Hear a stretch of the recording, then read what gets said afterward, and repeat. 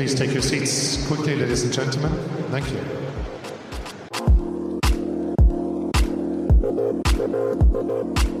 I mean, they always have a big mouth. They always talk a lot. So it happened before, it's going to happen again. Welcome to another episode of Fantastic Tennis, where the fans get to know their favorite pros. I'm your host, John Garica. Each week, I'm joined by a major fan of the sport that, like most of us, love to talk, follow, play, and give their unsolicited opinions about the sport we all love. And to help balance that out, we're always joined by an expert of the game that has been there and knows exactly what it feels like to win those big matches. We get to pick their brain and ask all the questions we've always wanted to ask our favorite players. This is Fantastic Tennis.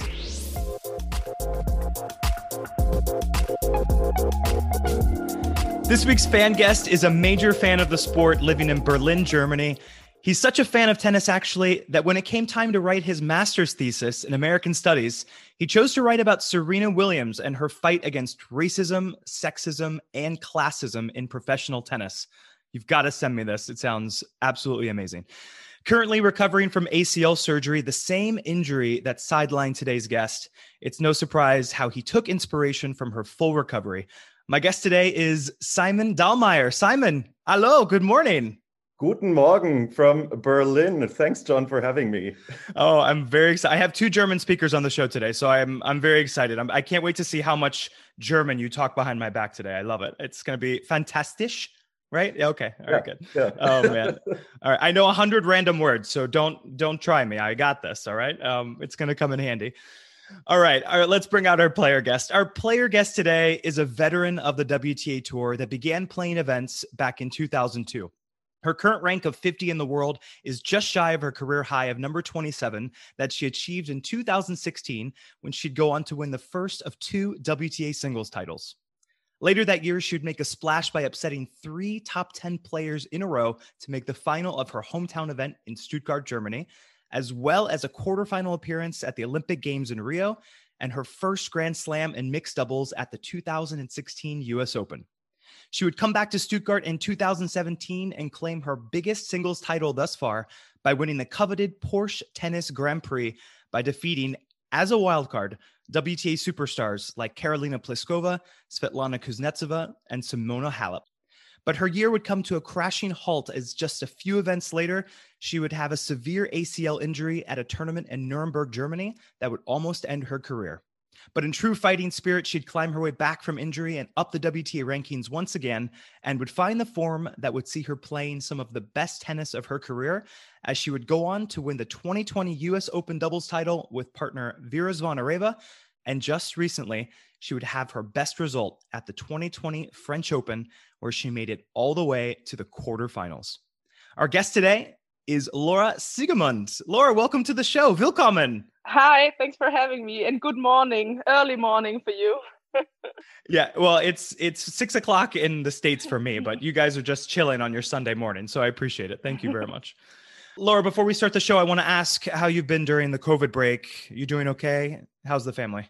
Yeah, everything fine here. Although, I have to say, unfortunately, here the numbers are rising also again. So, we're starting to kind of going up and down with the precautions. But so far, fortunately, my family and everybody's healthy, and we were also able to do a full preseason and weren't.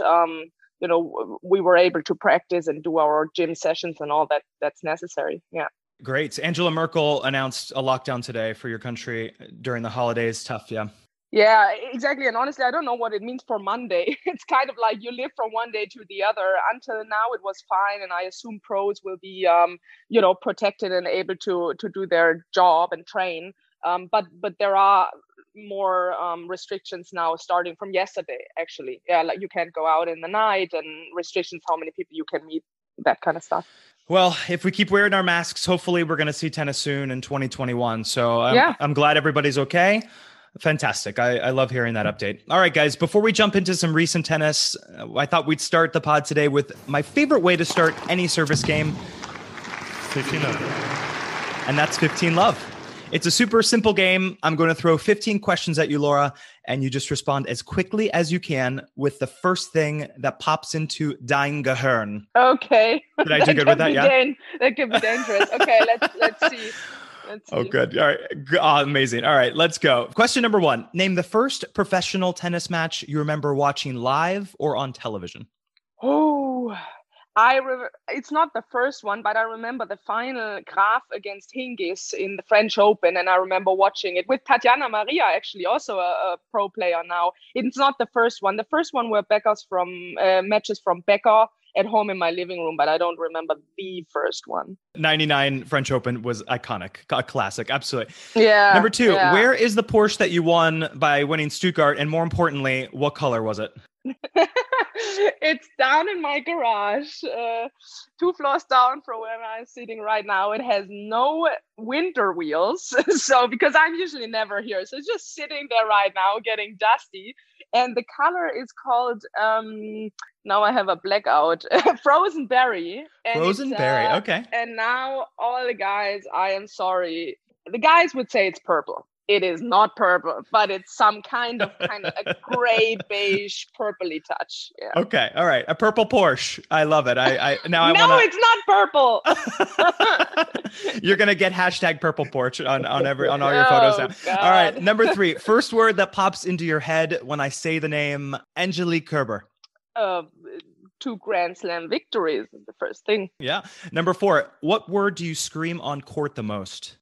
Yes. And come on. Very German, as you can see. Both good ones.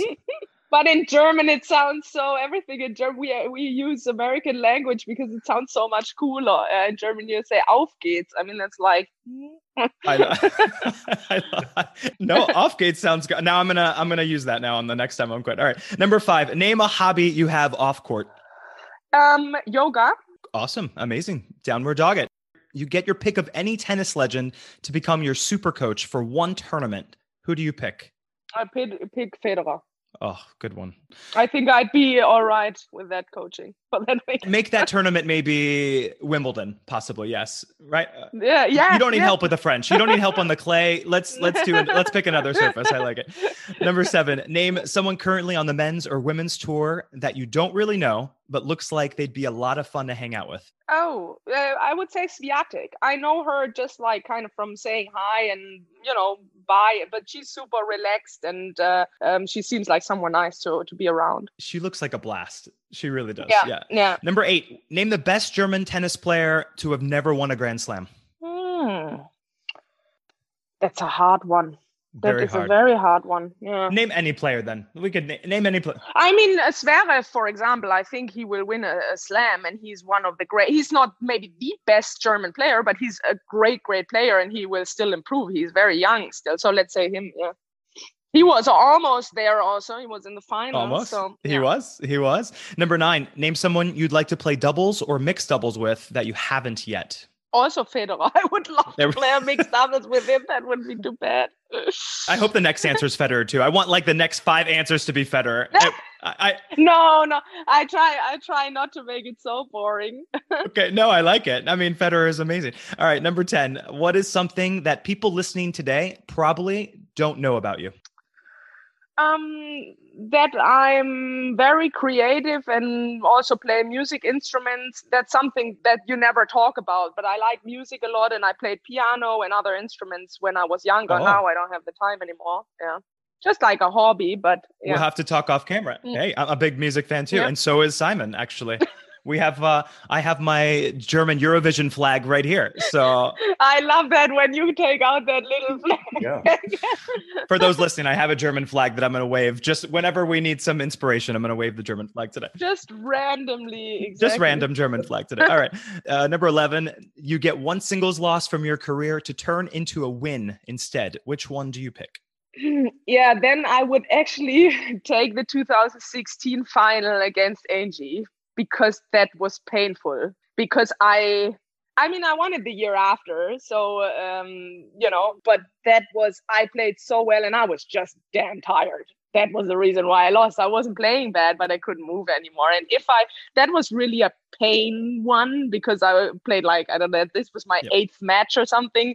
And I knew I could beat her, but I was just physically dead. Oh, I love that we're ruminating all these years about it. That's good. I love hearing that. People love to hear this. It's fantastic. I love it. Name your best friend on tour. I have to say I have not so many close people on tour, because all my life I had only like few people. I would say I'm getting along very well with Victoria Golubic. I don't know if people know her. Of course. Yeah. Yeah, I would name her for right now. Fantastic. Number 13, describe yourself off court in one word. Very spontaneous. Extreme. Great. Oh, I can't wait to explore that today. That sounds great. That's the psychology behind Laura Siegemund. I love it. Number 14, looking forward to next year. What is your number one goal for the 2021 tennis season? My number one goal is to stay healthy and be able to play the whole season. Great goal. And last one, once you finally retire in 9 or 10 years, because you're not going anywhere yet. Exactly. Maybe 11. Also. Let's say 11. Yeah. We have this new era of 40 plus. Serena and Venus have, Kim have let us have these amazing champions for so long. In 10 years, when you retire, what would you like to be remembered for? Wow. Yeah, I would want to be remembered for, how do you say, like, with my game and with my style, and also of course with what I achieve, but like, pulling the people with me. I don't know how you say that in English, like bringing some enthusiasm to the people that they remember matches or my fighter spirit, and that I never gave up, and that I made the most out of my potential, and that it inspires them. Then, maybe I'm not the greatest player of all time, and I would probably never be anymore, but just to make the most out of what you can do. That would be something nice to be remembered for. Well, that's what your fans think of you for right now. So I love it. It's what a good transition. Thank you, Laura. Obviously, we'll analyze and psychologize those answers later. We can play them back once you listen to this, but awesome. Well done. That's kind of like therapy. I like it. All right. Before we jump into your career, Laura, I'd love to talk some recent tennis with you both. We'll start with training in the offseason. Everyone's gearing up for a February 8th Australian Open start date. How has your offseason been thus far, Laura? And you mentioned a little bit, but you've been able to train the past month or so fairly normally. Exactly. Yeah, I took a really nice, quite long vacation after Paris, also due to my, physical things I had going on there. So I had a 2-3 week vacation with my family and friends. And then I started in November pretty much with my off season. And it was, I have to say, I'm really happy with it. It, it always depends. You're doing really high loads of work, and I like to train very hard, and sometimes your body lets you down at times. And I was happy that it was consistently, going up and up with my performance and with how I feel. And so we are in week 5 then the next week. But it's starting to be a little bit difficult because we don't know exactly when am I going to play my first match and all that. But until now, we had a great plan, and I'm feeling really happy about it. Obviously, the way you're talking, Australia is 100% in the cards for you. You plan on going? Definitely, yeah. And I do plan also on playing that first tournament, wherever it will be. And that's kind of like making it a bit tough. We're still, fans and players alike, we're still waiting right now for word to see what 2021 will start like for everyone. So good luck. We can't wait to see. Obviously, we just saw your magical US Open run. I can assume that you'll possibly play with Vera in Australia as well. Is that the plan? Yeah, exactly. We arranged to play together wherever we are, at the same tournament, of course. And we also arranged for those first tournaments of 2021. Back-to-back hard court slams. That's it. Why not? Why not? Absolutely. Simon, I would be remiss if I didn't ask 2 Germans on this call, and especially one that works for German sports television like you do, about the state of tennis in Germany right now. I'd love to talk about men's tennis for 1 second. We saw Alexander Zverev finally break through and make a US Open final this past year, but he's had a rough year off court, and fans feel like he has some question marks. But is that the case in Germany as well?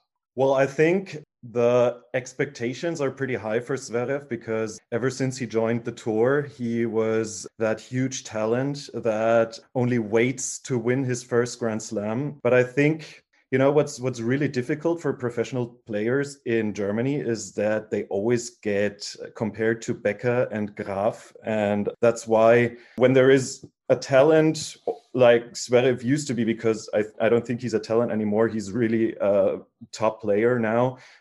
Pretty difficult to reach those expectations, but I really hope for him that he finally wins that Grand Slam next year. Well, he was in court again this week dealing with a whole bunch of off-court things. So he said, I've had a lot of preoccupation this past year, and hopefully I can focus on next year when everything's out and back on track. So who knows, right? There are 4 of the Germans that finished in the top 100. So men's tennis is looking very solid in Germany as well. And we love Dustin Brown. He's in the 200s, but most of them are in their 30s. The men's tour, it's a little different from. May I add something to Dustin Brown? When I was like 20 years old, I did my first steps as a line umpire in a small ATP Challenger tournament, and Dustin Brown was playing there. And when he was still like a non-top 100 player, he used to travel there with his caravan, or his RV. So he was always living in his RV just behind the tennis courts. And from there, he was going to his matches. It was just cool. Yeah, the people always loved him for his spectacular way of playing. So I can confirm them also. Because I was in 2008, I was doing my coaching license. I always kind of try to have a, next to professional tennis, to also kind of build up for after my sport or whenever my sport wouldn't go well anymore. So I was doing the coaching license. There was the van always in front of the federation there, and crazy stories about what happened in that van. Oh, yeah.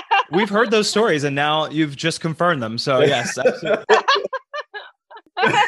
There was the party van, the nightclub van, I don't know what was going on in that van. I have to admit, I never had a lot to do with Dustin. I mean, I saw him there, he trained there, obviously I know him.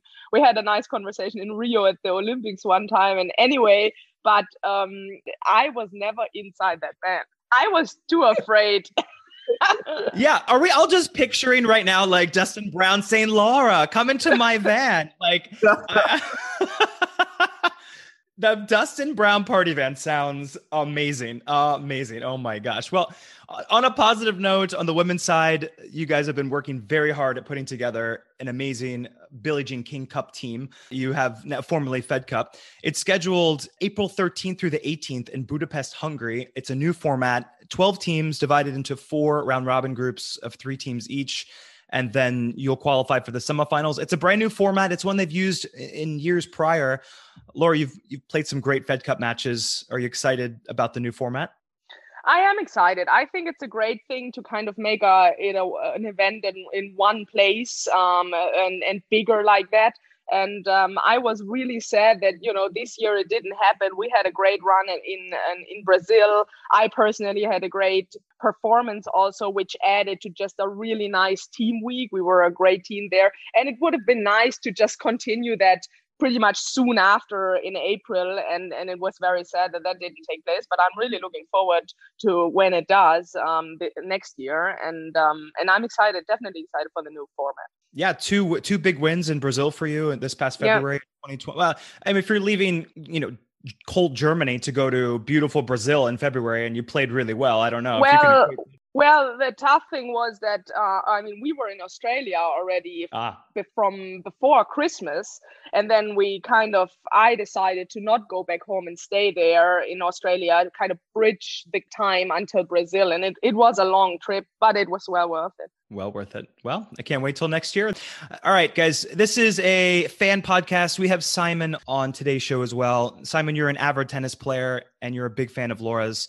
I'd love to know a little bit about how you started playing tennis.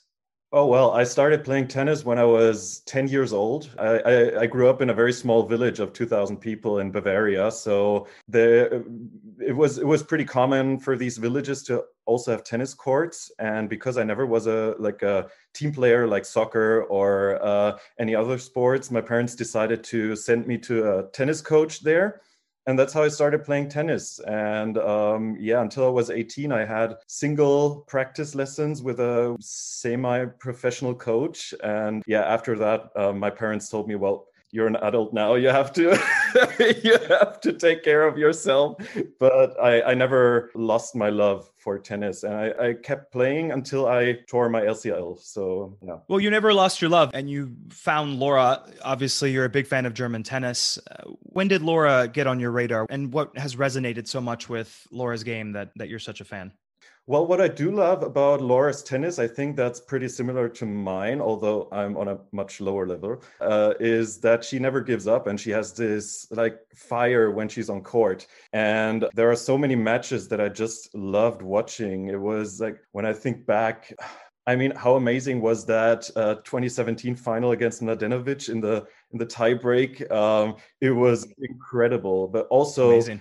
Yeah, this year, for example, the Auckland match versus Serena Williams, it was also so amazing. I mean, she did so well, but in the end, I guess it's just the Serena spirit that is... When at 4-all you get 2 aces and a service winner, then it's tough. Yeah, but from that moment, I already knew it's going to be a good year for her, because it was a really good performance. And well, even after the COVID break, she confirmed that, and it resulted in that quarterfinal against Kvitova. Absolutely. What a year Laura's had. I can't wait to talk about it now. It's time to play a game called... Are we ready for a game? Of course. Definitely. Always ready for games. All right, everyone. I'd love to play a game called I 40 Love You. It'll be Simon versus Laura in a fan versus favorite tennis match trivia showdown, all about Laura's career and life. Simon, I'm going to ask you 2 questions about Laura's career. Oh, God. I'm going to ask you 2 questions about Laura's career. Then, Laura, I'm going to ask you 2 questions that kind of sort of have to deal with Simon, but more so about you. Okay. So don't worry. If we happen to end in a 2-2 tie, I'm going to give Simon the opportunity right now to be today's champion, but only if he can survive this first question. Otherwise, the tiebreak goes to Laura. So pressure's on, Simon. I'm ready. All right. This first game is called True or False. This is an early test of your fandom to Team Sigemund. So good luck to you. Viel Glück. Yeah? Viel Glück. Viel Glück. All right, Simon. But the potential for getting embarrassed is very high, I guess. Yeah, I feel the same. I know nothing about you, Simon. This can only turn out really bad. Yeah. We're also a friend-making show. So, we're getting to know each other right now. So we'll learn. Like I said, we're going to give you 3 statements, Simon, about Laura. If the statement is true, you just say true. If the statement is not correct, please firmly say fault in your best Wimbledon linesperson's voice. Okay? You'll need 2 out of 3 of these to win the tiebreak. All right, you ready? Mm-hmm. All right, the first one I think is a fairly easy one if you know Laura. True or false? Laura completed her psychology degree from the University of Hagen. That is true. It is true. Yes, Laura. Amazing. I was always curious about psychology and about the mind of humans, basically, and I always was important for me to finish my school and to have education besides becoming a tennis pro, because I think that's just good for life. If you it's not only about becoming a star and being a multimillionaire. Life is long, and you want to learn, you want to study. I always like learning. And I had a bad phase in tennis, and for quite a long time in 2012, I decided to stop playing professionally, basically. And that's the time when I said, okay, finally, I have really time for a full studying and really focus on that also, because I tried it already besides playing professionally. But yeah, it was just then I wasn't playing so well because my mind was full with other things, or I had the grades weren't so good because I was more, busy with my tennis. So it was not able to do both good and at the same time. And so when I decided to stop, that's when I picked up my studies and I did the whole bachelor degree. Hey, congratulations. That's amazing. To balance that out. Absolutely. Thanks. You're on the board, Simon. Question number 2. Laura was 1 match away from winning a medal at the 2016 Rio Olympics. Is that true or false? Wait, I have to practice now. It's a fault. Oh yeah, right. I forgot that he had to make it with that voice.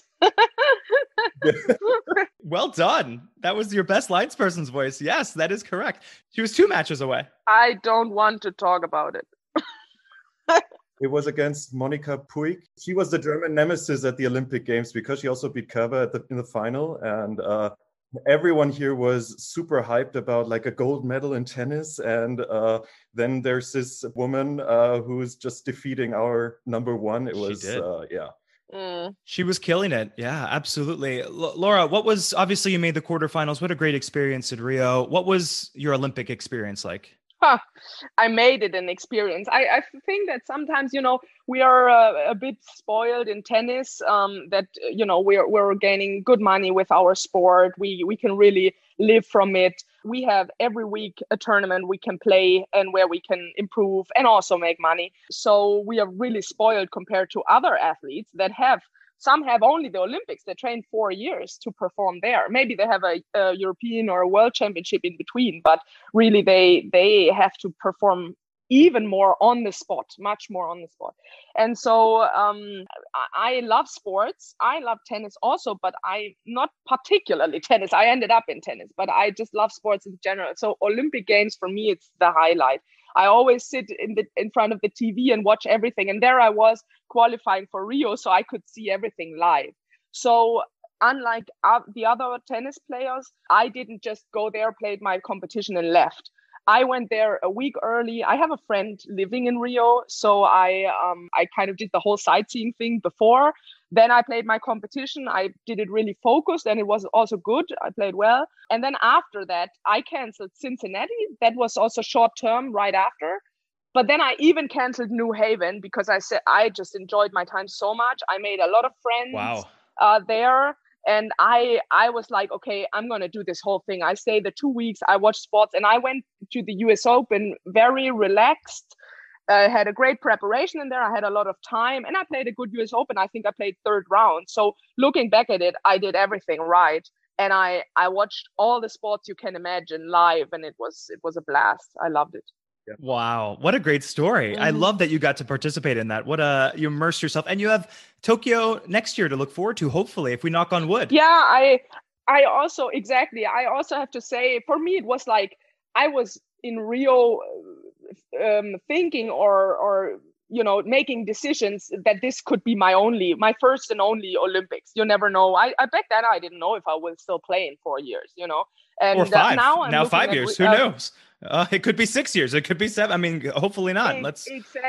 Exactly. But now I'm actually looking at having good chances to go to Tokyo, and I would love to go because this is just Rio. That was an experience. I would always do that again. It's unbelievable to meet these athletes, to be in touch with them, and then of course also to play for your country. But the whole thing, it's just amazing. No, I know, and you have a great pool of players to pick from. You have Kerber, Petkovic, Maria, Fried, some great doubles options for you too to get a medal. So very excited. And you can take the Dustin Brown caravan to Tokyo and you guys can play mixed and win a medal. This sounds amazing. I love this, this setup that we're already starting. I love good Dustin Brown Siegemund title.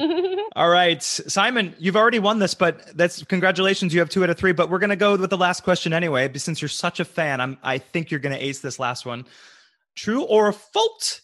Laura is the first German player in the Open era to win the mixed doubles title at the US Open. Is that true or false? Oh my God. Oh, that's a hard one. But my feeling tells me it's true. Laura, do you know? True or false? I think it's not true, but I'm also not sure. Well, it is true. You were the very first German man or woman to win a mixed title at the US Open. So congratulations. They won, other people won, but not at the US Open. Correct. You were just the second German woman, though, to win the US Open ladies doubles title. Exactly. I know that for sure, because that was here in the press, a big deal that in 85, the last doubles title was brought to Germany. But I thought that there was also a mixed, but even better like this. It's fantastic. It's in the history books, Dr. Laura Siegemund. Yes, it's there. Yeah, it was Claudia Koth-Kilsch and Helena Sukova in 85. They had a great one. Yeah. Well done, Simon. You win the tiebreaker. Simon, you haven't unbelievable. Chapeau. You haven't won the game, but it's a good tiebreak to have. You always want that final tiebreak. All right. So we'll start with you, Simon. We're going to start the game. First question about Laura. So this is where it counts.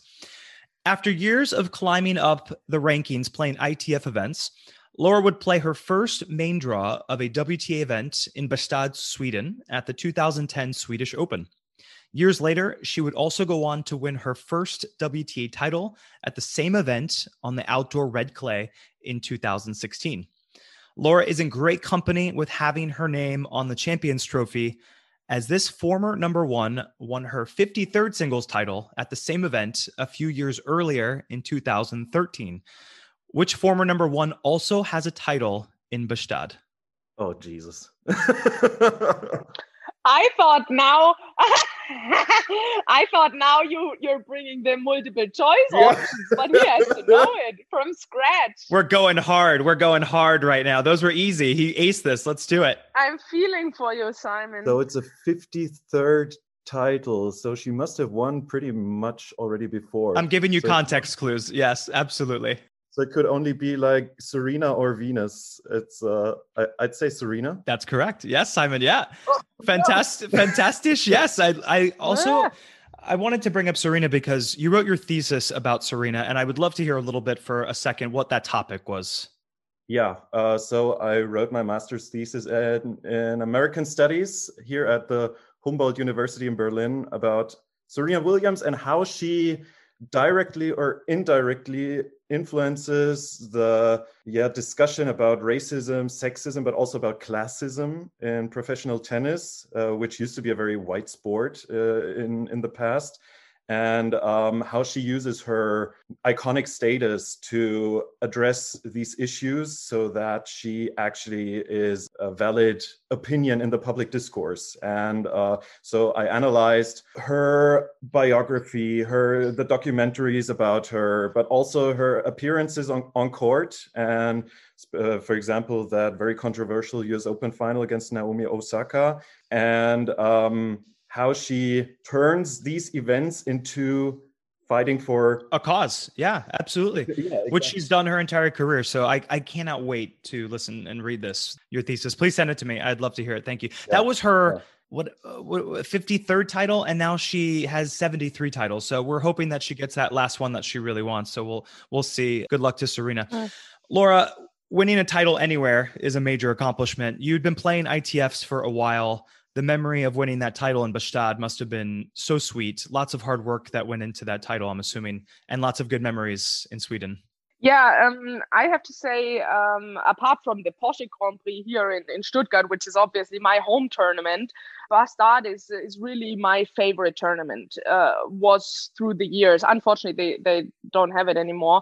But it's just the location. It's in Sweden. It's right on the sea. It's a great hotel. The courts are basically at the hotel, so you don't have to go anywhere, and it's just this really cozy little place, and I always loved the event. They did a great job, and I was really happy that I won my first title there. And what was interesting also about that, I had a German coach for a long time, but he couldn't travel a lot.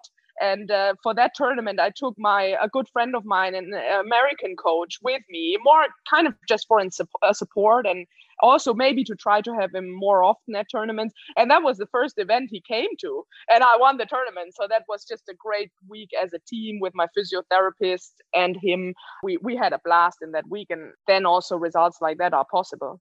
You had been playing ITFs for years at that point before winning the title. You played in very non-traditional countries like Nigeria, Egypt, Lebanon. You were traveling all over the world to make money and to make a living at the sport you love. You stuck with it. It paid off. What an amazing feeling to win that first title. Can you tell us a little bit about how you started playing tennis? I'd love to hear the journey of how we got to 2010. I started early with 3 years. I started to play with my dad already, in the street with a softball. And I think with 4 years, I had my first single lessons at a club close by where I live. My parents both, they loved sports, but especially tennis was one of them that we could play pretty much anywhere. We were traveling abroad for my dad's work sometimes. So we lived 3 years in Saudi Arabia. That was just around that time when I was 4 years old. And then you do the sport that is available to you there. And that was they had an outside volleyball court and they had tennis courts. So we ended up playing tennis there. And my brother, he's 5 years older, he was also playing. And so that was kind of ended up being the family sport. Later on, we moved also to Indonesia, and also there it was possible to play tennis. So it was just one of these sports we were able to do anywhere. And it turned out pretty quickly that I was surprisingly, or not surprisingly, but that I was really good at it, better than a normal kid that age would be. Yeah. You actually were a great junior. You played ITF events. You were the first German since Steffi Graf to win the 12 and unders at the Orange Bowl as well. That's a huge title in junior tennis. Mm-hmm. All eyes were on you as a kid. Obviously, I know that Simon spoke to the pressure of the German press about making the next Steffi or the next Anka or the next Angelique. Was it always your goal to turn pro when you were young? Was that the focus even at 12? You were winning big titles, so it was something within your grasp. Yeah, exactly. I'm a very ambitious, or also as a child, I was very ambitious and driven, and I won pretty much anything in the even in the children's tournaments and young junior tournaments locally or in Germany that you can win. And I just, I think I have that, how can I say, that drive that if I'm good at something, I want to get more and more and more. I think that's also what you need in order to, become a professional. But for me, it was clear around 12, 13 that I really want to turn pro. But then when I was 13, after I had won the Orange Bowl and, sponsors came and it kind of got more attention, the whole thing, then I decided really for myself that I want to put all my time and effort in that. That's also, when I changed schooling and I did kind of like a homeschooling, went into a homeschooling situation, and when a lot of things for me changed in order to train more professionally. Very few players on the ITF level. A lot of people listening today don't really know the hardships that players like yourself had to endure or do endure right now. Playing in places far off that you wouldn't even assume have tennis courts or even a structured tennis. It's so out of pocket that players are doing this. But few players can actually say they started at the 10K level and are playing top 50 tennis and have 2 Grand Slams. What were those early years like for you on tour playing those events? Was it, you mentioned a little bit about stopping tennis in 2012. Was that part of it? Was that just the travel and the day in, day out? Yeah, I don't know if it's a curse or what's the opposite of a curse in English? I don't have the word right now. If it's a good thing or a bad thing that I went through this process. I had a lot of years. I was a very talented junior. Then I kind of struggled a bit in the age of 15, 16, 17, had maybe whatever, the wrong coaches. A lot of things have to come together to make a good transfer from being a good junior at 12 or 13 to being a good pro when you come out. Like at that time, it was around 18, 19 that you had to have pro results. Now it's much later. Now it's like 22, 23. But anyway, a lot of good things have to happen. And that was for me just not the case. So I couldn't close the gap basically between, junior tennis and pro tennis. And that time I had financially a difficult situation. I was paying everything by myself, meaning that, I couldn't afford a good coach to come with me, or a fitness coach or physio, all these things that are necessary to work really on the highest professional level. And I couldn't pay for it. For a long time, my mother was traveling with me just kind of as support. But then, of course, you grow up and you become a young lady and you have your own opinion about how you should be doing things. And then it gets difficult, this mother-daughter relationship, or, the daughter-parent relationship. And that's when I decided, rather than fighting and having discussions about how things need to be done, I said, then I want to travel alone, because I have a very good relationship to my parents and I didn't want it to be hurt just because of tennis and because we have maybe some different opinions there. I was just growing up basically. So I ended up traveling alone. And now I don't know if that was a good thing or a bad thing. In general, of course, if you're a great junior and you kind of you cruise through that ITF level, you play a few 25s, you play great, and then off you go to play qualies at WTAs and then finally main draw at WTAs. That's a smooth way, and you also learn a lot for sure on that way. But because I was kind of stuck a long time in this ITF level, I learned really the hard way. I mean, I learned to, save money in every way, to stay with families, to to deal with things alone because I had to fight for my own existence. Yeah, if I didn't make the money, I couldn't go back home or I couldn't go to the next tournament. So in the end, like now that, let's say things worked out for me, let's say it like that, it was a great school. I value money. I value the hard work that needs to be put in. I really have a lot of respect for people that are struggling at the bottom in order to get to the top, maybe. If you have a more smooth and easy way up to the top, maybe you don't value the things at the top as much. I don't know. I have to say for sure all these years, they caused me incredible pain, I have to say. They made me also hate the sport at times. And that's maybe not a good thing. Yeah. But also I learned to value the positives about it and the things that it gives to you. So I think in general, if you speak as a person, as a human being, this was experience that made me go forward in my personality. And but yeah, I have to say on the other end, they caused me a lot of pain, and I also stopped playing for that reason. I love that you can look back and reflect and use the good that tennis has brought you today to really kind of focus and say, you know what, I'm enjoying what I'm doing right now because I put in the work. I did exactly what I had to do. You literally were playing these events week after week to survive. Nothing but thumbs up for you, Laura Siegemund. One last question about Båstad. I did wonder, this long road that it took to win this title. Looking back, I know it's been 10 years, but what did winning that title really change for you and your mindset? You'd finally done it, so you knew you could do it again. Was that more of a monkey off the back, or was it just say, okay, one more, we keep going, we go to the next one? Was that something you can reflect on now? I mean, it has a little bit something of that. When you win a title, it's something you can just check off the list, and because there are a lot of good players that play for years and they play, I don't know, in the top 50, but they don't win a title. Yeah. And so it is something that takes a little burden off your chest, that you're able to, on the highest level of the sport, even though it was an international event, it was a smaller one of the tournaments, but anyway, on the main pro tour, to be able to win a title. At that time, it did take a burden off me, but at the same time, it gives you this feeling, hey, I really belong here. I think us tennis players, a lot of times, especially younger players, you have the doubt always, am I really here? Am I really good enough? Do I really belong here? And if you get it black and white in a title, then it just boosts your self-confidence, and that can help you throughout the next years. And that's also what happened with me. I wanted more. It was a great experience, and I wanted more of that. So it was a little bit of both, checking off something that was really important for me, and also being a kind of a jumping board to go forward from there. Well, I love that you equated your early years on tour to school, because I think it's a great mindset to say, hey, this is the foundation of where I am now. I've graduated. I'm playing main draws and I'm playing Grand Slam. So I love that. And I did want to say your mom did a good job, obviously, because you didn't get into the Dustin Brown van. So she must have done something right. You weren't lured. So she instilled with you at those early tournaments, how to conduct yourself in a proper Laura Siegemund way. So well done. I love hearing that story.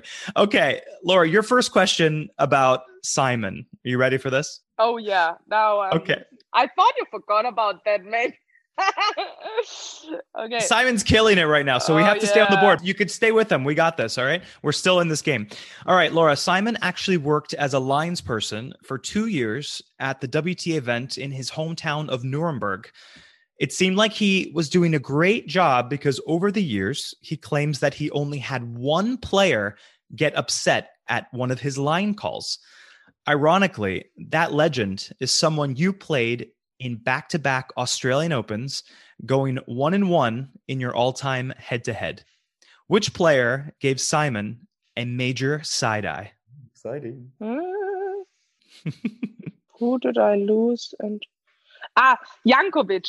Wow, you pulled that out of your hat. Well done. Good job. It just came into your head. Is she correct, Simon? Yes? Yeah, she is correct. And it was the match in, I think it was 2013, when she was the number 1 seed. And she was playing against Andrea Petkovic. And was actually a very close call. So I gave the ball out and she was like, no, you can't give this ball out. And yeah, then the main umpire, he came down and checked and it was actually out by a few millimeters. So yeah. Oh, wow. That's like the moment every Lions person like dreads, but also you can tell this great story that you got Yelena, a former number one, to say, go check that mark. I love it. It was funny thing about that is Andrea, she came to visit our news office last year, and I told her exactly that story, and she could remember that moment. Wow. It was like, yeah, it was the match, and Yelena, oh my God, when she's on fire, she's on fire. So. Wow.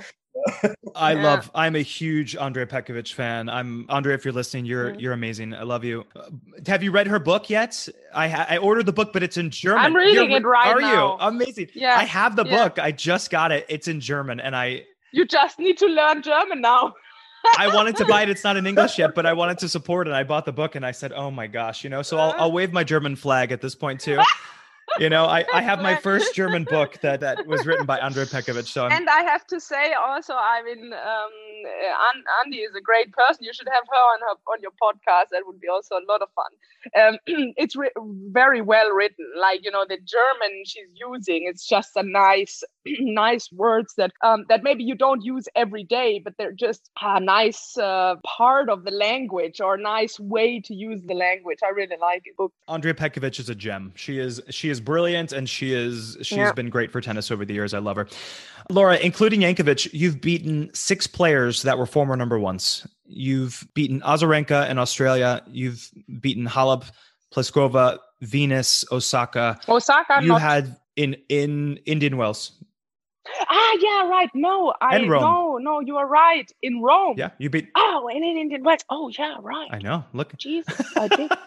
I'm on my coffee this morning. I'm doing well. Okay. That's good. Okay, I'm meaning like the Osaka, once she like kind of broke through, maybe.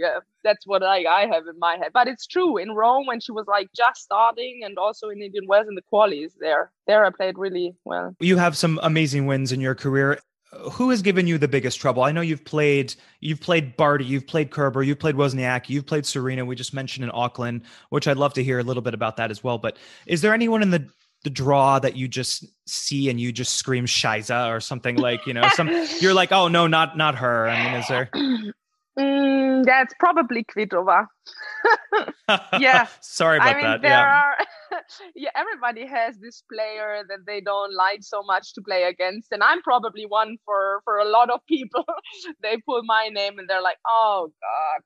But for me, it's Kvitova. I could never beat her, and that game style is not really what I like. And in the opposite side, she really seemed to like my game style. So that's not a good fit. That is not a good combination. But I'm like seeing it more as a challenge. I think she's a great player. If she's on, she's one of the best players on the tour. And for me, it's a challenge. I want to beat her one day. And so I kind of turn it around and see it like that. Kvitova is amazing, deadly. I love it when she's focused and playing great tennis. It's great to watch. Another great stat that you have, Laura, you've beaten 9 players that were in the top 10 at the time of your match. So you have some really in the match, in the tournament, great quality wins. 6 of those times were at an event that you clearly love in Stuttgart. You had the big final in 2016. You come back in 2017. You win that dramatic 7-6 in the third final against Mladenovic that Simon mentioned earlier. Every time you play Kiki, it seems like the fire comes out. Anyway, that's a great matchup for you. In 2016, you beat Halep, Vinci, and Radwanska. Radwanska was number 2 at the time. In 2017, you beat Halep again, as well as Kuznetsova and Pliskova, who was number 3 at the time. What do you attribute your success in Stuttgart to?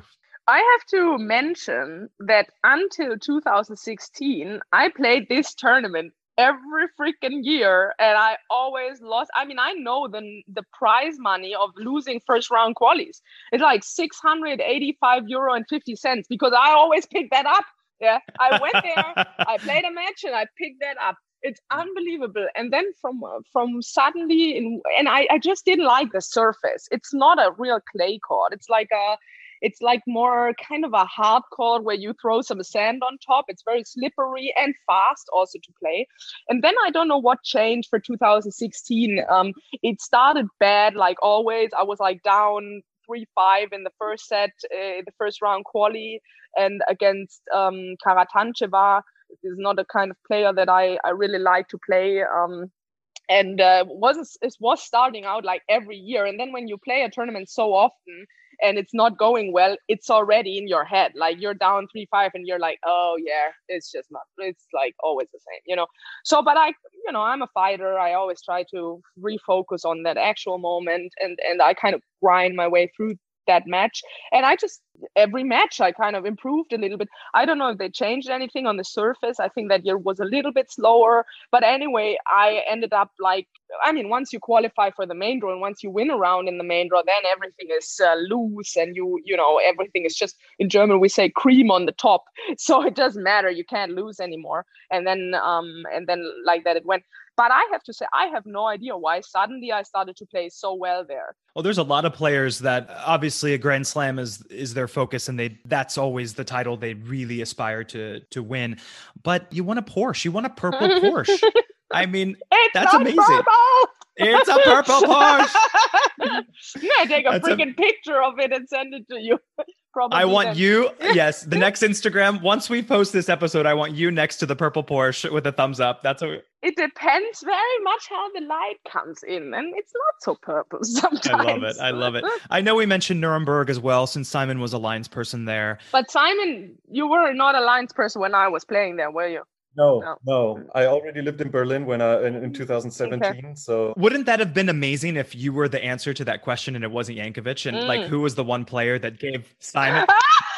Wouldn't it have been like, wouldn't you have hated me if I found the one Lions person that you yelled at just to kind of confront you? Yeah. I have gotten some.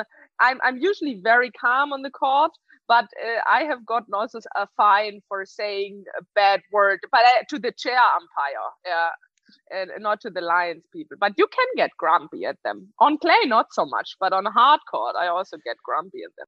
Oh my gosh. Well, we mentioned obviously Simon in Nuremberg, so I wanted to talk about 2017. You're playing phenomenal tennis. It is unlike you've ever played. You're winning these great matches. You're doing fantastic.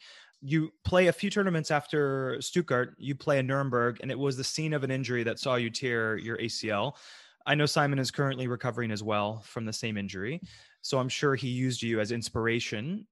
What was that rehab and that battle like back for you? I know it paid off because you just made your first quarterfinal of the French Open, but that must have been extremely traumatic when you're playing so well and you're getting ready for the French, and bam, your year is over. Yeah, it was exactly like that. I played a close match. It was a normal situation. The court was bad. It had rained a lot, like unfortunately a lot of times in Nuremberg during that time, and the court was really bad. But I cannot say why that happened. It was a normal, it was like a slide on the full run, but I don't know why that happened. And immediately I knew that I tore my ACL. I just felt it's a severe injury, and what else in the knee can it be other than that, really? And then I had the first thought was really like that, like unbelievable, like how can that happen now and the season is over? And then the second thought was, interestingly enough, I had played a lot. There was a lot going on in Stuttgart and pressure, and I was traveling nonstop on tournaments. And the second thought that I had was like, oh, well, if it's supposed to be like that, then that's it. And you will have a lot of time for other things to do that you're always missing, or you feel like you're missing out on. That was the second thought. And of course, in the very first moment, it was painful and was like dramatic and all that. And I was devastated. But already when I was in the hospital and I had clear and confirmation that it was ACL rupture, and also there were some other things broken, that it was clear that this was going to be 6-8 months minimum, I was in a very calm state of mind. Surprised, because I can be a very negative person, or people always think I'm super happy person and positive and all that, and I am, but I can also get very negative about things if it's not going the way I want it to go. And I was a little bit surprised and happy that this didn't pull me down, and I had to kind of change my mindset and make it more positive. It was right away pretty positive, and that for sure helped me also to make the rehab and come back from it. Oh my God. It's just like as if you are my twin sister or something. It was exactly the same for me, that I can get pretty negative about those things. And I always had your video in mind that you made for the Eurosport show. You were lying in your hospital bed and you were with my brother, actually, who was a doctor there. Yeah. This was hilarious. My brother, he's not yet a surgeon, but on the way to make the Facharzt. I don't know how you say it in English. And he was that week that this happened on that station where I ended up being. And that was random. It's just that I went to the clinic there because he recommended me to a doctor there, but it was funny. So my brother could visit me every day while I'm in hospital. Oh, really? Yeah, but I'm happy that you had something that reminded you in a positive way that how you can turn this thing around then. Yeah. Wow. Well, this has been an injury that has ended the career of many people. So kudos and bravo to you. I know Sabine Lisicki, your fellow German, also just tore her ACL. She's been on the show. Big Sabine fan as well. So we wish her good luck. Yeah, I texted with her after that. It really hurt me when I heard that. And I texted her and we spoke about that, where she's doing her rehab and all that. I hope she's doing well. But on Instagram, I'm seeing she's on it. Thanks for sharing that moment. Yeah, absolutely. I wish you luck, Simon, and you have inspiration for your recovery. I love it. All right, Laura, it's your last one. So let's see how we do. Simon is a sports video journalist and online TV presenter for Bild Sports in Germany. That's what he does for a living. As a sports reporter, he was covering your amazing run at this year's French Open. So I asked Simon, from a fan perspective, which of those matches at the French Open were his favorite of yours? So you played 5. You have Mladenovic, Gerges, Martic, Badosa, or Kvitova. Which was Simon's favorite? I have no idea, but I would say not Gerges, because that was a terrible win match. I would say not Kvitova, because I couldn't find my game. I would say it was the Mladenovic match because it was very dramatic. It was quite dramatic. Simon, what did you say? Well, I did say the Gerges match because. Oh yeah. Oh yeah, wow. Because I love you both. And my heart was like. Okay, from the German standpoint, yeah. It was win-win, right? It would be win-win for Germany. Either exactly. It's time for a German flag again. We'll wave the German flag. You ended Julia's career as well. That was it. That was her last match. Exactly. And I didn't know that, obviously. I don't know if she knew already that this was gonna be her last tournament. I texted her afterwards. I said, "Wow, this is like I didn't know." And also I played doubles the same day, I think, or the next day, and Parmentier played her last match. I don't know. I played all these people that stopped playing. Yeah, you ended Parmentier's career too. Like I am uninformed, I think. Anyway, that match against Gerges, I was a very difficult match. It was extremely cold and windy, and I didn't think it was a very good match. We both had extreme up and downs. I just ended, having the up in the end and not her. But but of course, two Germans playing against each other. Hey, it was a great win, absolutely. And Julia was a great champion. She will be missed for sure on the tour.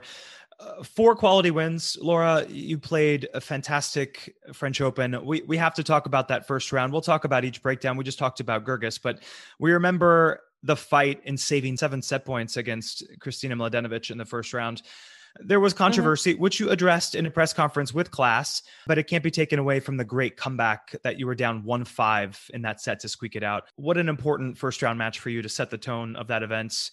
What are your thoughts on that first round match? Yeah, I think it was a tough match. She started very well, and I was not playing so bad, but things just didn't come together for me, really. And it was maybe not necessarily to be down 1-5, but that was the score. And of course, despite this unfortunate situation, I still, and that's what I said also in the press, still I had other I don't know, I thought it was 6 set points, but anyway, I had other 5 or 6 set points that I had to save. So and if you do that in this kind of tournament, of course it does give you a a big boost, because it's just in the slams, particularly in every match, but in the slams also at the beginning, it's just important that you learn to trust yourself. You know that you can get yourself out of tough situations. And this is normally maybe a tough score, a 5-all, a 4-all, whatever. It's not necessarily 1-5 having 6 set points against yourself, but that's like an extreme version of showing yourself, okay, I can, even if the water is until here, we say, until the chin, I can stay up. Yeah. And that's, of course, what I learned from that match. And that for sure gave me also some confidence and some relaxedness in other situations in the tournament, that I can handle those tough moments when I maybe not playing so well, kind of putting myself into these situations, with my own hands, but then also pulling me out again by myself. Well, you did a great job at focusing and allowing the tennis to speak for itself and move on to the next round. So yeah, absolutely a little controversy, but everyone was looking for a story at the French Open. It was a very odd French Open for everyone. It was cold. It was windy. It was a different time of the year. We weren't really used to it. And so it was the start of the tournament. It was a tough way to start for you. We talked about the next round. You played Julia Gerges, great champion there. Then the next match was Petra Martic, who was the seed. Another down a set match, very tricky opponent with Petra, really fantastic player, and you got past her. What were your thoughts from that Martic match? This was actually, for me, maybe the best match of the tournament for me.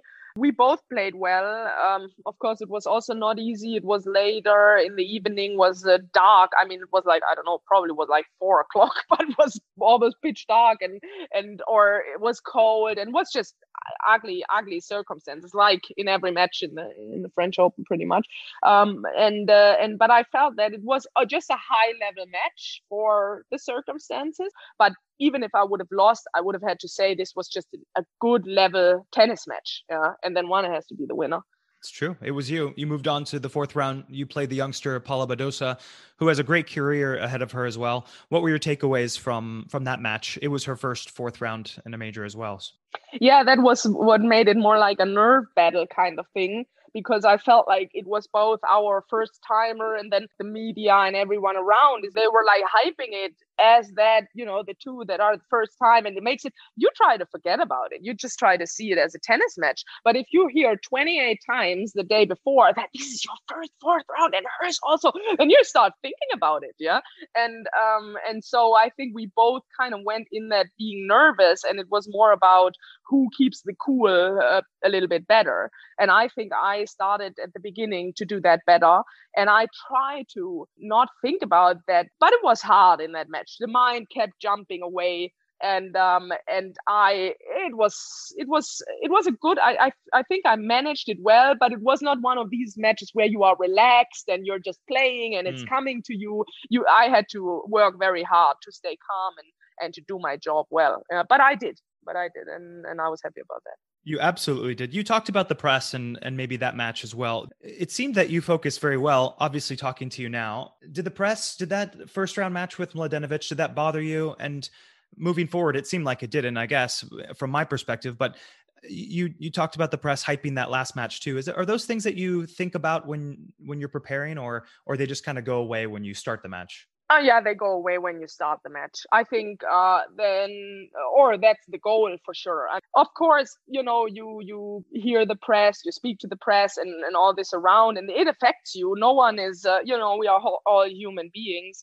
But on the other hand, it's part of the job. You also have to, we say in German, you have to have a thick fur sometimes. Yeah. If you let everything come to you and then you get, it pulls you down every time, then it's probably not the right job for you. And it was an unfortunate situation. I also, in a way, I feel bad for it. In that moment, I didn't feel like I can make this decision, and I'm not supposed to make this decision. But with that double bounce, honestly, this was a match against an American player or any other than a French, and on another court, no one would have ever talked about it, So anyway, it happened how it did, and but I think you have to deal with this kind of stressors also as a player, and that's also part of being professional. Well said. Absolutely. And we move on. So you move on to your first quarterfinal at the French Open. What an accomplishment. Do you consider clay your best surface? Obviously, your results are there. You played. Yeah, definitely. So obviously that must have been such a great moment to see your name on that quarterfinal. But thoughts from the Kvitova match? Obviously, we know it's not a great matchup for you. I'm sure you would have loved any other player in that quarterfinal. Maybe next year, obviously, when you're in your next quarterfinal. But what was your mindset like going into that match? Focused, of course, but not nervous too much, because I knew that I would have to play very well from the beginning, and so I was pretty relaxed with that. Also, it's great to be in a quarterfinal, and of course I wanted more than that, but also it's a great achievement. Not that I'm satisfied with that, but it's like I feel like the pressure is rather getting less than more, and so I felt like I also played well. It just kind of disappears against her a little bit. Like I feel it was before also that I played good points against her, but I feel like it's not showing in that way that I need also the energy to come. It's like disappearing against her, my game. So was a little bit like that again. Well, a great spotlight to make the quarters. Obviously, you did Germany proud to make the quarters, and there we go. Fantastisch. But are we feeling good talking? I have two Germans speaking English the whole time. I know you just want to bust out talking German the next. We can just. Sometimes I have to say that I don't know exactly how to say it in English, or how I have a phrase in my mind in German, and then I try to have to make it work in English somehow.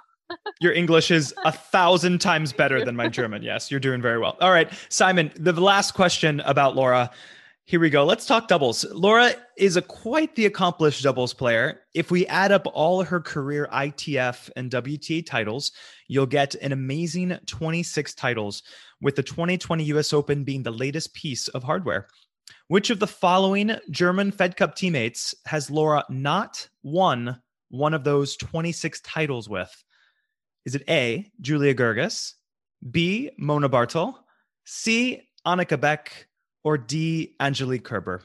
Which one of those four amazing players has Laura not won one of her 26 doubles titles with? Do you know the answer to this, Laura? You're thinking about it. I mean, I can't say anything now. Okay. Otherwise, don't give it away. That's right. All right. What do we think, Simon? What do you think the answer is? She's thinking as well. My feeling was Mona Bartel, but yeah, I don't know if my feeling is right this time, but I would say Mona Bartel. Did you win a title with Mona Bartel, Laura? Yeah, that's definitely wrong. I won Luxembourg, I think, 2015. It's like before already. The first one is already completely wrong. No, I won with Mona Bartel and Annika Beck also. In Annika Beck in Florianopolis. Yeah. In 2016, where we then played the Fed Cup this year. That was kind of cool because I knew the place already and I had good experience with it. But with Angie, I never won a doubles title, but also not with Gerges. You won a $10,000 doubles challenger in Wallstedt, Germany with Julia Gerges in 2006. Okay. Yeah, okay. So I knew the answer because I played doubles one time with Angie, and that was a Bundesliga match, and she doesn't like to play doubles, so it was for me clear. But I didn't have in mind where I won with Gerges. But okay, this is really like a 10K. This is like the Siegerman archives. Exactly. Yes. Yeah, but I have to say, I don't remember that.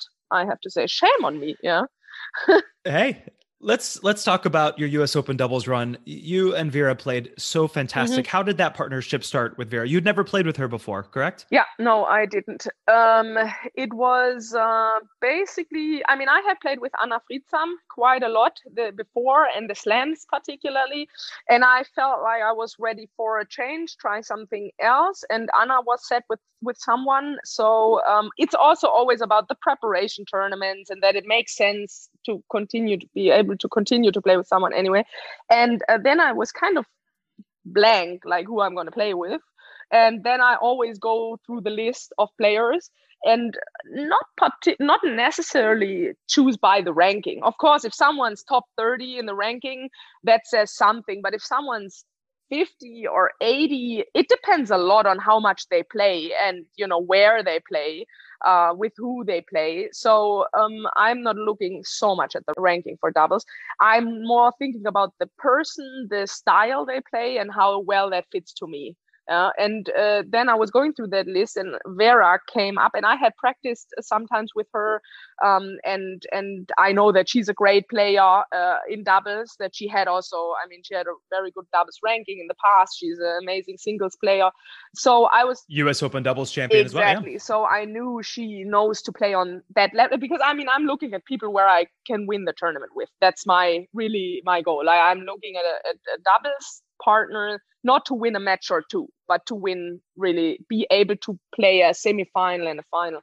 And then she came to, I saw her on the list that we had made with my coach, and I was like, that could be good. And then of course I have to ask her if she's interested. I have to ask if she plays due side, because I play only ad, and things have to fit. And then she said yes, and I thought, but then I didn't know that it matches so well, because she's also a little bit older. She has, she had a break, she had lots of injuries. So also with all our history, with our comeback situation and all that, there are so many things we have in common, how we work, how we like things before a match, after a match, and all these so many common things that I didn't know at that time. At that time, I was only thinking about the tennis part, and it worked out very well. Amazing. You beat some of the best doubles teams in the world. You beat Sabalenka and Mertens.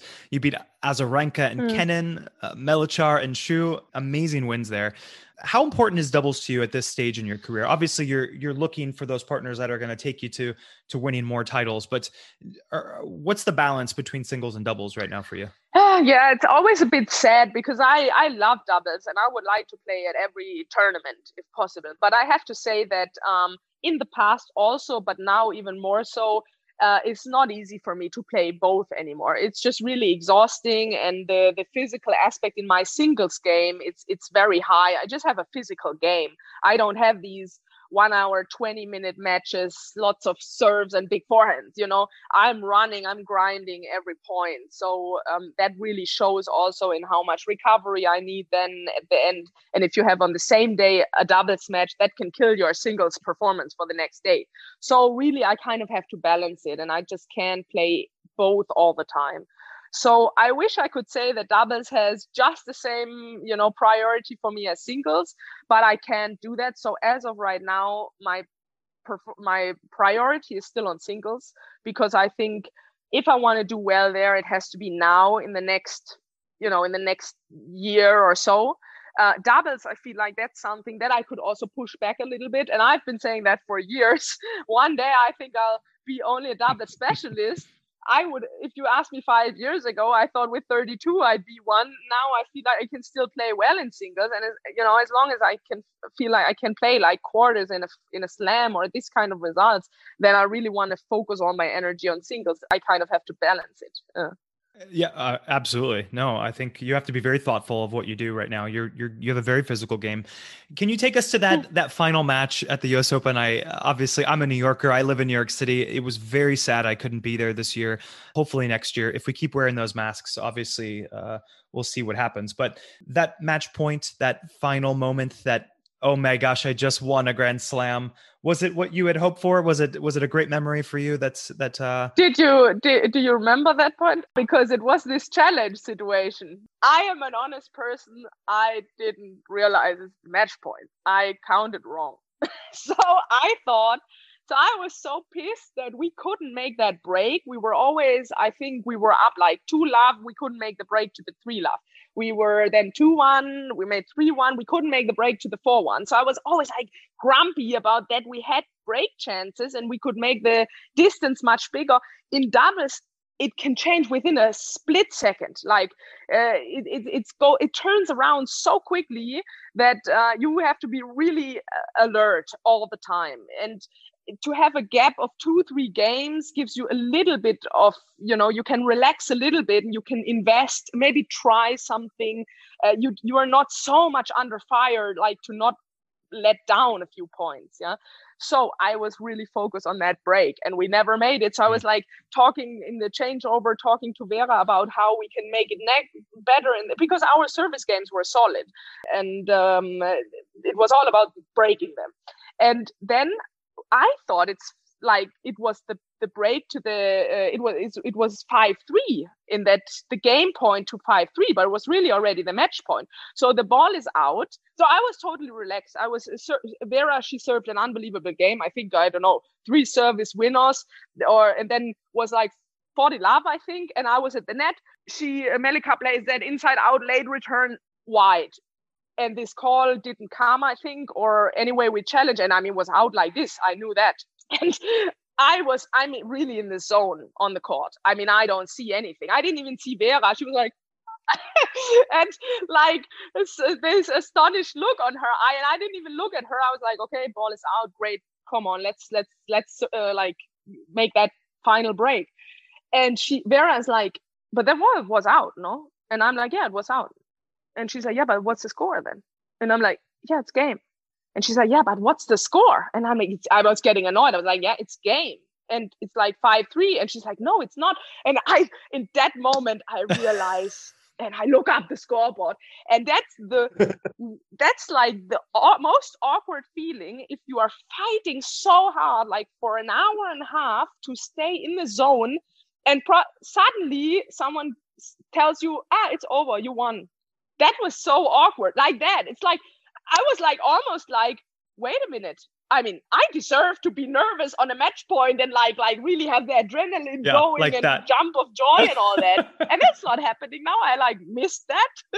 That was really the situation. And then so we won, everything good. But I was like, on one hand, never so relaxed on a match point. I had no nerves because I didn't know it was the match point. But on the other hand, I have to say, I also was a little bit sad, because that's an amazing feeling when you're so nervous, you can barely hold the racket, and then you're making that final shot, or the other ones are missing that final ball, and you're like, oh God, it's over, we made it. That's also a nice feeling, and I totally missed out on that.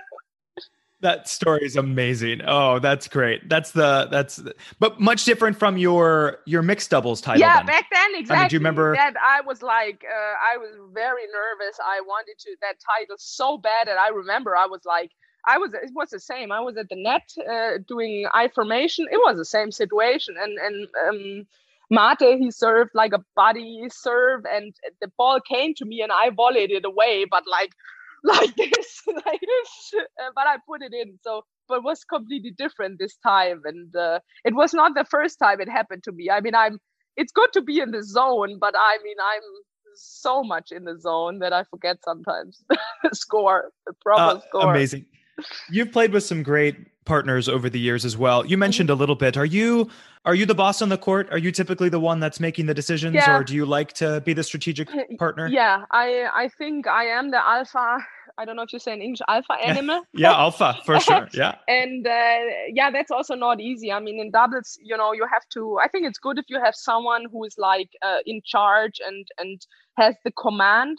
But it's also, of course, important that both are participating. And I also, I think it's important to find the right people that can deal with your personality. And of course, I'm very strong person. A very strong personality in doubles, but I really like the team thought of it, and I like to talk to my partner, and the more feedback that comes in from each other, the better you can work on your game together while you're playing. And that's what makes it really great to me. Like, for example, with Vera, I would talk 2 hours with my coach before. Paul Davis, the guy who was there when I won in Boston at the tournament. I would talk, he's one of the best doubles coaches in the world for me. And I would talk 2 hours with him about our opponents. And then I would go up to Vera's room. She would be also preparing in her way. And then we would sit down, and in 10 minutes we would I say, listen, Paul said this and this. I think we should do this and that. And then I would kind of just pre-prepare the information, and then just kind of talk it over with her if she's the same opinion, or what other things she saw, and like that we would prepare for matches. So I like to do the the massive like preparation part. Yeah. I love hearing behind the veil, behind the curtain, Yeah. the preparation of a champion like you. Amazing. Well, we ended up 1-1. You each got one right. But because of the tiebreak, Simon is today's champion in our fan versus favorite. Well done. And well deserved. I love every second of it. It was Well deserved. You have bragging rights for the fans this week. Well done, Simon. Well done. All right, before we end today, we have a couple fan mail questions. You've got mail. The first one is from Austin in New York City. He's asking, Laura, during your 2017 Stuttgart final, the chair umpire issued you a time violation as you were serving for the match. What was going through your mind when you lost that point and the home crowd started booing? Do you remember that moment? Yeah, I was going through my mind that I deserve it in a way because I'm just too slow, that it's still not a good decision in that moment from the umpire, but that I know this umpire and that I know she will never take it back. Even I can talk now 30 minutes to her, it stands. So I can save my energy, and it's not a good situation that this happens, but it's not going to decide anything about the match. So if I keep myself together and focus on what to do next, and that's what I did. And throughout your career, I'm sure you've had many calls that have gone in your favor and gone against you. We've already talked about the French Open. I mean, and there are moments. Time violations a lot also in my career. Are you slow? Yeah. Are you a slow player? Yeah, I'm slow. Yeah, I am. But I have to say, it was always like that. I try to be fast and I go a lot to the towel, and it just takes time. And I'm not doing it in a way to get the opponent off or anything. I am just slow. And there are other players that are also slow, but then the umpire, it's just a lot up to the umpire when they start to press. Even now that we have the clock, when they start to press it. Do you like the clock? What's the next rule change in tennis that needs to happen? Of course I don't like the clock because I'm slow. How can I like it? I hate the clock. I had in Paris now, I was like 1 second late the first time and she gives me a time violation. I mean, that's when I also give her a look, because as we know, there are many other players that are also that slow and they get no time violation. So then I have to say, then be fair with everybody, no matter what name or what ranking you have. The clock starts at the same time and don't make it a two-class system, you know. But anyway, in that Stuttgart match, I knew I have to decide now. Do I want to put energy on that point where I will lose anyway? It's a war I cannot win. Or do I want to put energy in winning this fucking match? And I decided the second. Yeah. Is there a match in your career that you look back and you can say you're the most proud of? That might be for a fan perspective, that is what a classic match for you. But was there one maybe that was more personal to you that you could look back over the years and say, you know what, that was like, that match was amazing? Which one? Yeah, this is a very nice question that I really, I have to say, I'm really happy you're asking that, because a lot of times I have to say, yes, this Stuttgart match is one of the ones where I'm very proud of, but there are other matches. I feel a lot of times this sport is very, what you see, it's only a small part of what is happening. And a lot of times, especially at slams, I feel like, you know, you're playing your match and they make a big deal out of it. And it was maybe not that good of a match. You played 100 matches better than that, but they were on a small court in a moment where no one gave a damn about you. But you are putting the effort in. So there is, for example, one match that I played against in Madrid. It was, I think, 2016. And I played against Konta. And she was 7 in the world back then, I think. And I think it was a first round. I'm not sure if it was a first round or second round. And we played after a men's match. And we were late on the schedule. And it was supposed to be around 7 or so, the match. And then the men played so late. We ended up going on court at 11:30. And it was freezing. It was maybe 10 degrees. And everybody kind of went home already. And there was nobody there. There were no spectators. I mean, literally, there were 5 people.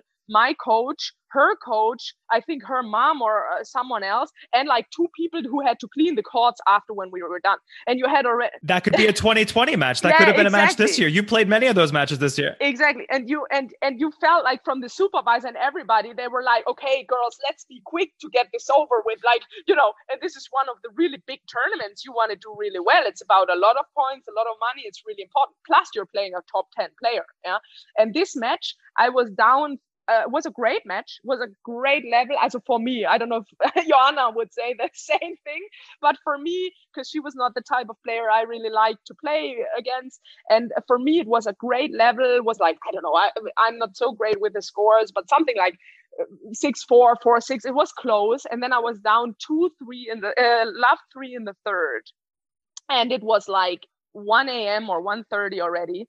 And it didn't have to be love 3. I was closer than that, but it was basically gone. And I was sitting on the bench and I was thinking to myself, I don't want to do it anymore. Like, it's cold. There is no atmosphere. The whole thing is a piece of shit. Like, I've worked my ass off and now I just lost I fell one step back and I was like, I just want to go home. Then I lose this match. I take the plane and tomorrow I'm home chilling on the couch. And then I thought to myself, you're such an unprofessional. Like, get your freaking self together. Do whatever you can, even if you know it's not going to work. I want to see every fucking point from you. Sorry, my language. Hey, I love the passion. Keep going. I love this. Is great. From you. I don't want you to take the easy way out here. And I kind of basically kicked myself in the butt in a moment and that's not happening a lot of times, that I get demotivated because of the circumstances, because of how the game went. Also, no spectators, no one to pull you. Yeah.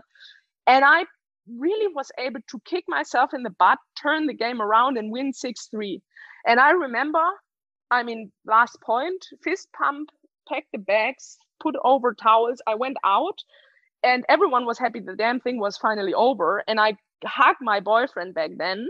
And my coach was not there, was only my boyfriend. So also no one that would be able really to help me during the match with tactics. Not that we ever do coaching. But and I gave him a hug and I said to him, he said, that was amazing. And I said, it was like in an ugly underground center court place. And I said, this was one of the best matches I played in my damn career. And he said, I know.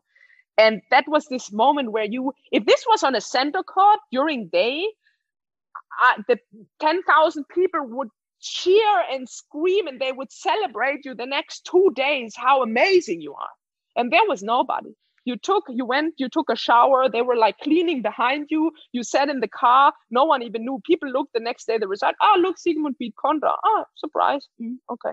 And that's happening also. That was one of these matches where I fought so hard not to give up. I wanted to not even win the match, but just to not be able to not say in the end I didn't try everything I could. And that was really circumstances and a situation and a moment where it wouldn't have mattered. No one would have given a damn if I would have lost against Konta. So what? It was a good match, But I didn't want that. It was not enough for me. And that was a fight where I'm really proud that I was able to do that. And that kind of reminds me of this Corona phase now. It's also about the inner motivation that you bring. We don't have fans right now. The circumstances we play in, they aren't great. It's not fun. But I have to say also that's why you are a professional, because you have to pull your fucking performance off no matter what is going on in the outside. That's what I expect from myself. And that's one match I remember. And also kind of the bow is coming to Paris this year, where also the circumstances, particularly for me with my injury and all that, were not great. But then I'm proud of it because I said I did everything I could. And then also good things come out of it. Oh, Laura, amazing. Wow. Sorry, that was long. No, I hope you didn't fall asleep. The passion, obviously, it just comes through, and it is fantastic to hear that. So thanks for sharing that. Simon, the last question goes to you today. And just yesterday, I rewatched the highlights of the Auckland match versus Serena, and you were actually 3-love in front in the second set, and then. I don't know what happened, but Serena happened, Simon. I mean, we know who this person is. It's called Serena Williams. Yeah. Even Serena admitted afterwards that Laura is such a good player and that she's so, has such a good variety of shots. But maybe for us who don't have that professional experience, what is it that in the end she kind of, I don't know, makes herself invincible again, when before she seemed pretty normal. Let's say like that. Yeah, I can explain you that really well. That particular score also. The thing is, the score itself in general in tennis, it's sometimes it's giving you a wrong impression.